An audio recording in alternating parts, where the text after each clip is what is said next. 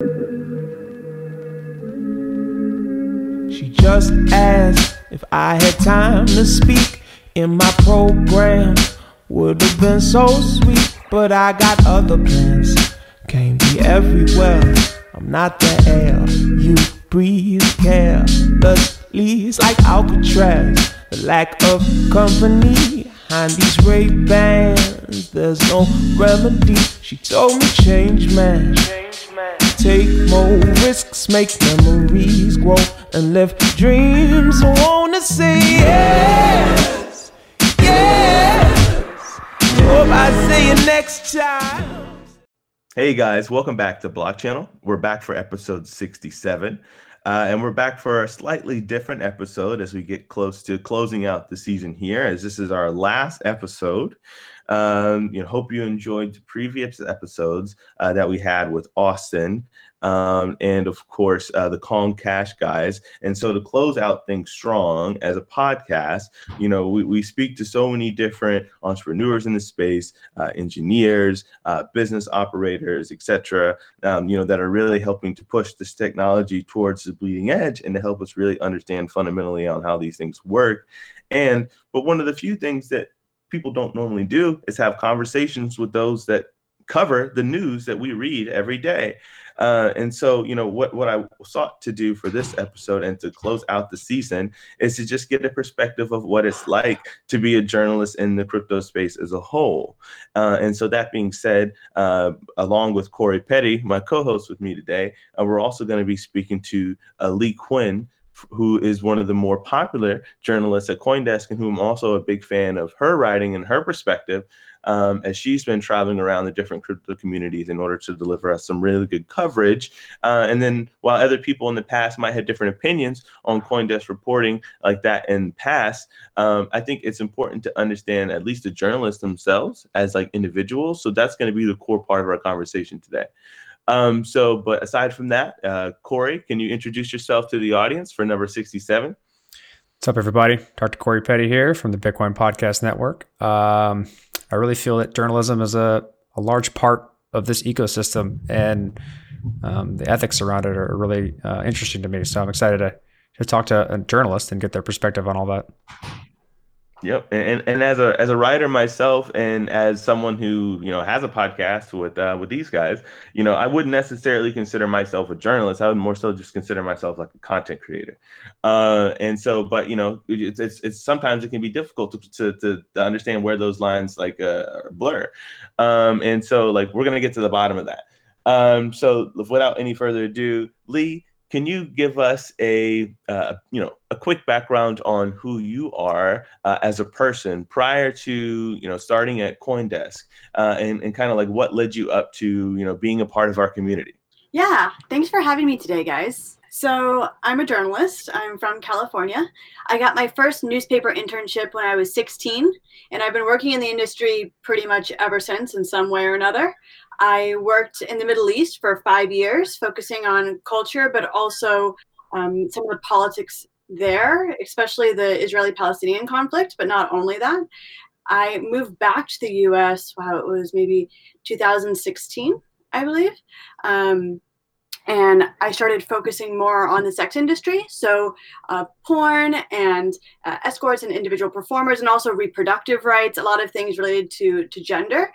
And then in 2017, right before things got crazy, I got a new job at Newsweek Media Group, and they asked me when I got that new job if I could help spearhead fintech coverage with this focus on blockchain technology. Now, I'd heard about Bitcoin in 2015 when I was working in the Middle East during some of my research related to darknet markets, but it was very brief, my introduction to Bitcoin. I just knew there was a concept of money on the internet that was being used on some of these networks that I was studying. So when they asked me to cover blockchain technology in 2017 at Newsweek Media Group, I didn't know barely anything at all. And so my condition was if I was to switch beats entirely from culture and politics into technology, that I would have longer deadlines, more time to do some research. And they said, sure, because no one on staff could figure blockchain out. So it seemed like a win-win for me. They needed someone who was willing to try and figure something out that no one on staff could do. I was very pleased to have independent research time, which in the news industry these days is extreme luxury. So I just got started there. And I mean, that was early 2017. Things very quickly went crazy, right, in the market. So imagine if you're learning for the first time what all of this is in 2017. And I realized very quickly I would have to kind of dive in head first and just immerse myself, because there was so much going on that if I was going to tease everything apart and really understand it, it was going to require my full attention. And I joined CoinDesk a year later, 2018. I've been there ever since. Awesome. And so to back up like quickly, you said that you had to, personally dive into the space, head first. As a journalist yourself, what sort of resources did you find, or were there any sort of individuals or, organizations in the community that were very like beneficial in helping you sort of grasp like what all was being built? Yeah, there have been so many people that were extremely, extremely helpful. The guys at Chaincode Labs, for example, have been very helpful. A lot of people that are involved with the Ethereum community, Richard Burton, just so many people that I genuinely could not name them all. They're so incredible and helpful. But it took a long time, I think, because I had to relearn basically how to do my job. So let's give an example of, so I'm in the Middle East and I'm covering something that's pretty controversial and dealing with the Palestinian-Israeli conflict.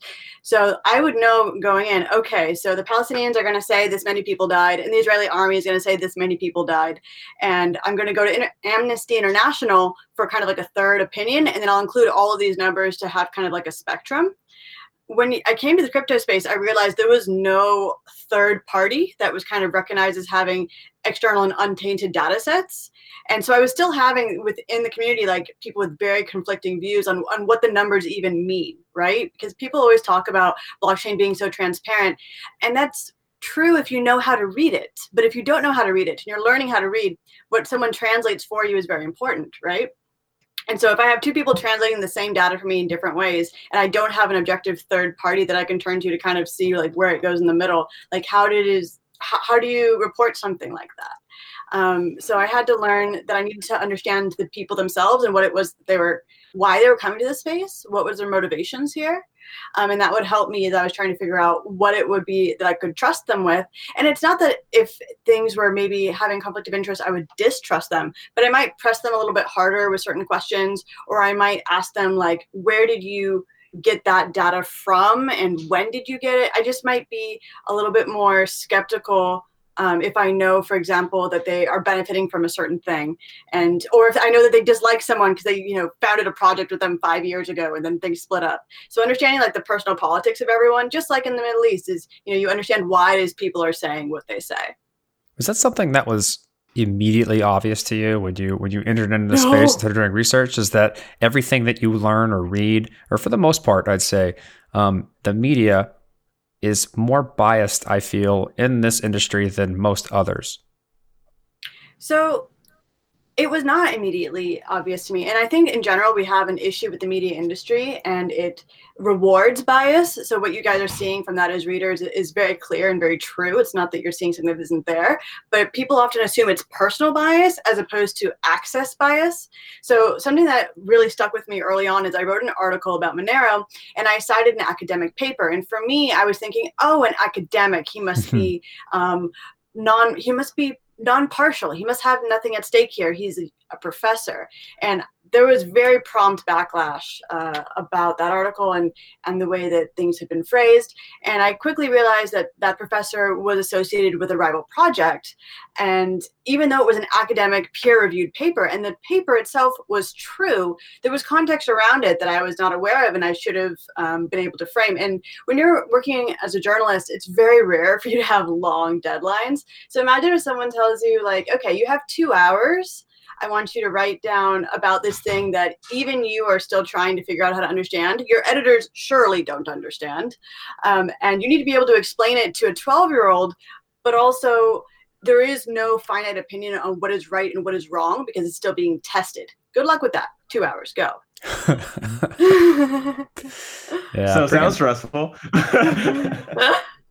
Yeah, so I started learning very quickly that like things would get negative reactions from people or positive reactions from people for reasons that for me didn't seem obvious until I understood who that person was. And that's when I started to realize, like, okay, what's very important for me in this field is to map out the individuals and what they're involved with and what their motivations are. Because until that happens, I'm going to keep getting stuck with something that is true but lacking context. So in that light, go ahead, Maggie. Go ahead. All right. So with that context, I've often tried to keep my pulse on what was going on in this ecosystem. And I think over the past few years, that's gotten more and more difficult to keep quality sources of information so that I can stay abreast with what's going on in a, at least, semi-unbiased fashion. Where do you go for information and how do you navigate that world? Wow, that's a really good question. It depends on what it is we're talking about, because there's so many different kinds of blockchain projects, right? So I'm on crypto Twitter probably too much. I also talk to people all the time. I mean, one-on-one coffees, phone calls, people at various companies in this space, just checking in with them. What are their challenges? What do they see as opportunities? What are they experiencing? I also read, widely. I think Bloomberg does a really excellent job with coverage. I think there are a few other, Aaron from Bitcoin Magazine. There are a few people that are doing a really good job surfacing content. But what I found is that there's not, like, if you want to stay up to beat on what's going on in sports, you follow ESPN. And if you want to stay up to date on what's happening in fashion, you could follow Vogue. And CoinDesk is kind of the equivalent of that. But if I'm here at CoinDesk and I can't just rely on what's being fed to me, how do I give the audience what it is they need? It requires a lot of ear to the ground, like talking to people. And sometimes when you're talking to 20 people and you talk to 20 traders, and they're all saying the same thing, maybe they're not telling each other that because it's a competitive advantage or disadvantage, but you start to realize, like, oh, that's a thing that needs coverage. Okay. And that's a very time-taking process. I'm not saying that that's a great way to have hourly content, but in terms of the kind of demands that I'm allowed to fill, then yes, that's how I do it. And so since you've been, you jumped headfirst into the crypto space when you were working at your previous gig, and they're like, all right, so learn up on everything you need. And then when you got the job at CoinDesk, did your perspectives on how the industry looked to you change when you moved from working on a publication that was not directly all crypto to then moving over to CoinDesk? Like how was that transition, and how did you find your your foothold in the community? Yeah, it was so much different. I still think that I know nothing now. I know for sure I knew nothing in 2017. And in 2018, I still knew pretty much half of nothing. I remember coming in thinking to myself, I've been covering this for a year. It won't be hard at all. And then having to do my first Lightning article. And my mind was just blown all the time. I kept trying to understand how this was working, why it was people were having certain criticisms of it. I think the transition was I needed to get deeper into the technology. For mainstream publications, it's easier and acceptable to have just a very cursory familiarity with how the technology works, because what you're talking about is they raised a round. And I mean, ideally, everyone would know how the technology works as well, but just saying that that's not something I would need to go into detail to in my articles. But I started to find at CoinDesk, when I was writing for an audience that was already pretty savvy about who these people were and what they're selling or what they're doing, I needed to go deeper into why that matters. And the why that matters was really hard. The first Lightning article I wrote, it took a lot of back and forth with the editors, and it was weeks. I mean, that's insane. I can't remember the last time I had an article that took weeks, but we had a strong disagreement about what was the value of the Lightning Network and what were its weaknesses. And these are things that are debatable, right? Like nobody knows for sure, but it was very important to me that in the article, we give the best information possible about those questions. And so I needed to learn how to not just have an answer, but how to deconstruct that answer so that I could then replicate it for things that weren't handed to me. Like if somebody tells me this is the value of this thing, and be like, how did you get that answer? So that I can deconstruct it and be like, oh, but wait, this is a fundamental issue with how computer science works. How do we problem solve for that? Do you expect all journalists to do that? Hell no.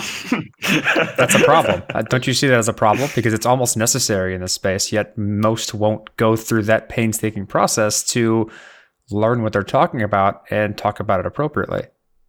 Yeah, so let me tell you a little bit about what most journalists face.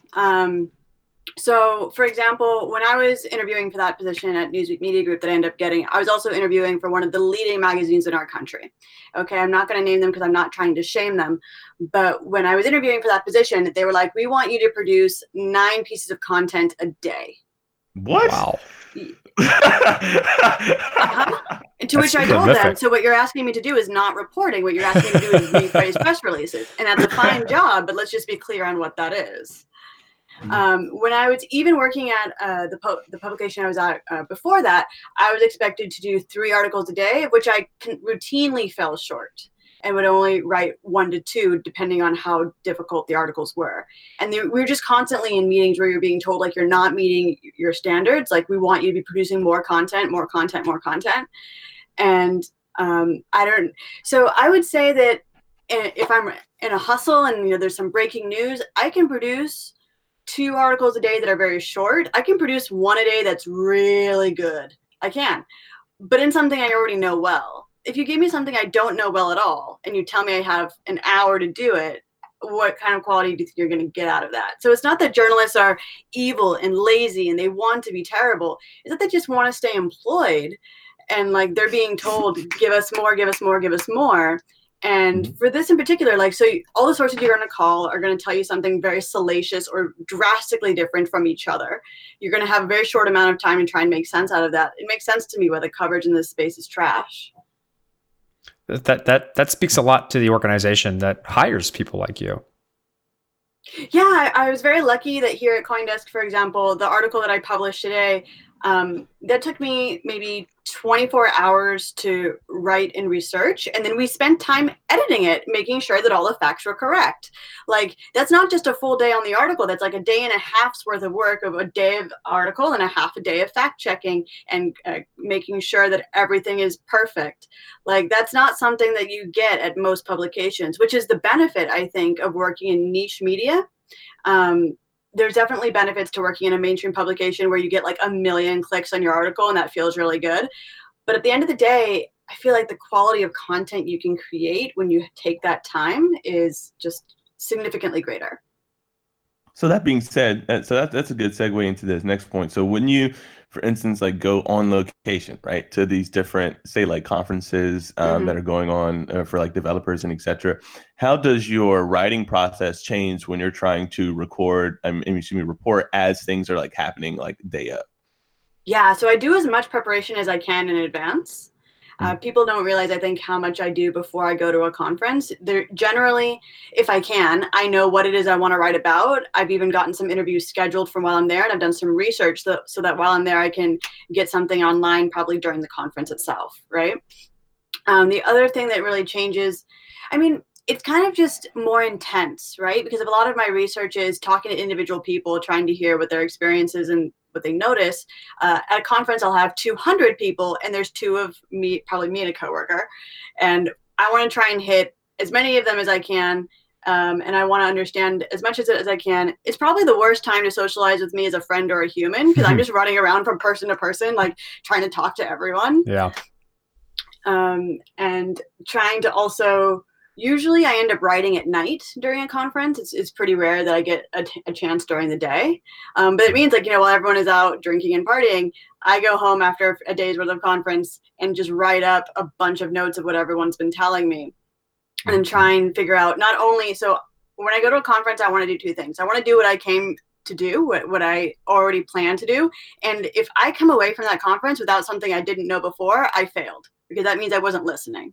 So I not only want to finish what it was I started researching when I saw what speakers there were, for example, but I want a new insight or piece of information based on what was happening at the conference. So that's generally what I try and do there.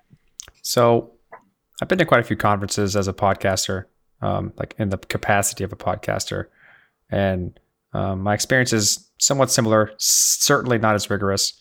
I'm also rather lazy, but like the key question here, which I think I think a lot of people miss, or the differentiation that I think a lot of people miss is, what would you consider the differentiation between a journalist and a content creator?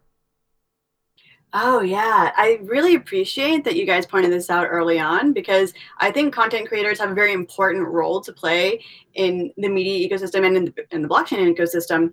And I love content, but I understand the difference between journalism and entertainment, right? Mm-hmm. So a content creator can make something with this clear opinion and point of view and bias, and that's acceptable. That's good. Because as much as we like to believe that there's two sides to every story, there might be two perspectives on the same thing, but sometimes somebody's right. And it's okay to have a specific perspective and opinion and experience. It's so much easier to connect to as a person, you know? Mm-hmm. But that's not my job. I do write very rare opinion pieces, but my job is to try and illustrate the perspectives of the people involved and the information about the people involved. My job is not to promote Bitcoin. My job is not to promote Ethereum. My job is to present all of the views and information that is available as factually as I can and let the reader decide. And I hope that people who are passionate about these projects will then go in and show the arguments for, because right now there's not a finite thing of this is good for this and this is good for that and this will work and this won't work. We're still figuring it out. And so we need content creators that come in with their vision and their passion to illuminate what could be out of what is. And my job is to present what is. That makes sense. And so that being said, through that journey of trying to figure out like what do you think is one of the most important lessons learned that you've learned through this process that helps you get down to that? This is going to sound really naive and basic, but it comes from somebody who before this was working in culture and in politics, and I had zero background in tech before this, really zero. I had no idea what a server was. Turns out that the basic fundamentals of how computer science work are really relevant. Like, oh, hey.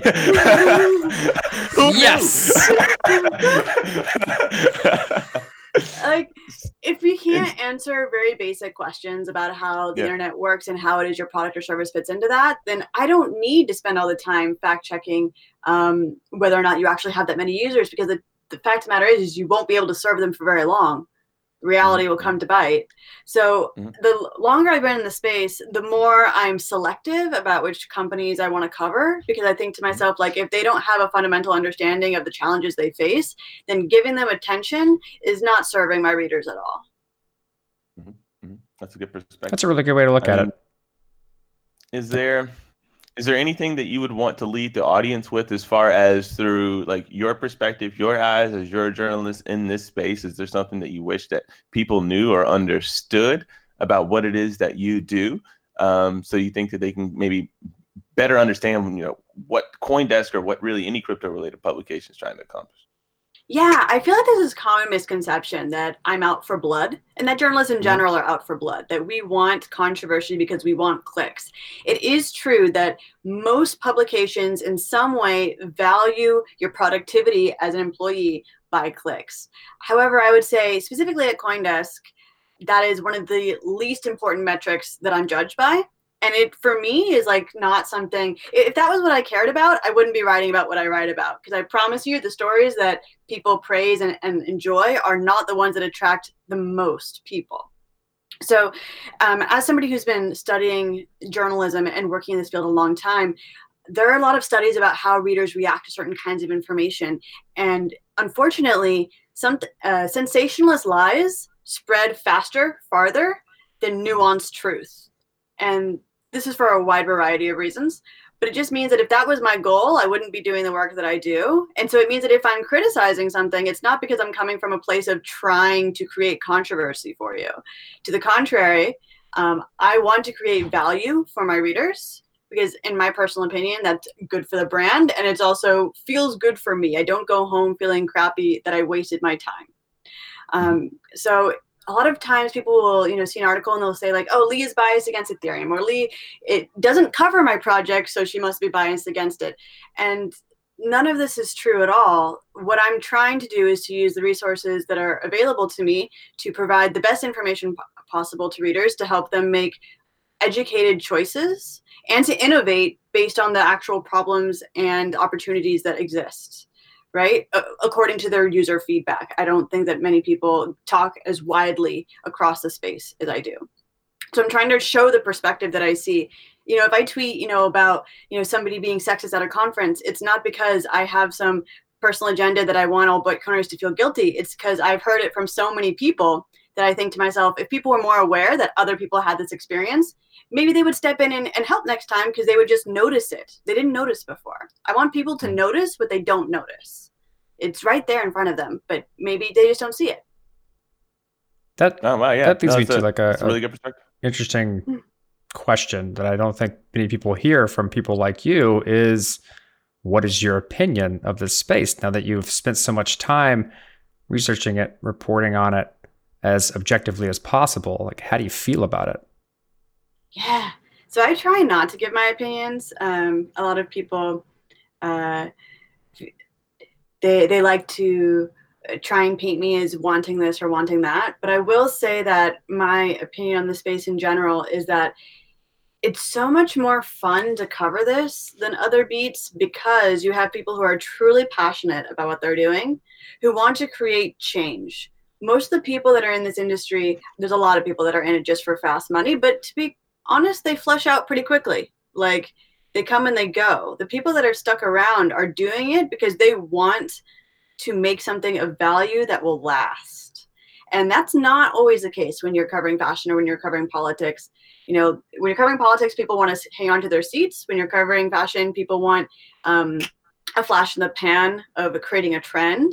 That's for people in this space, they want to create something of value that will last. And there's nothing more fun than helping people do that by showing them a perspective they didn't see before on their product, on their use cases, on the environment in which they're working.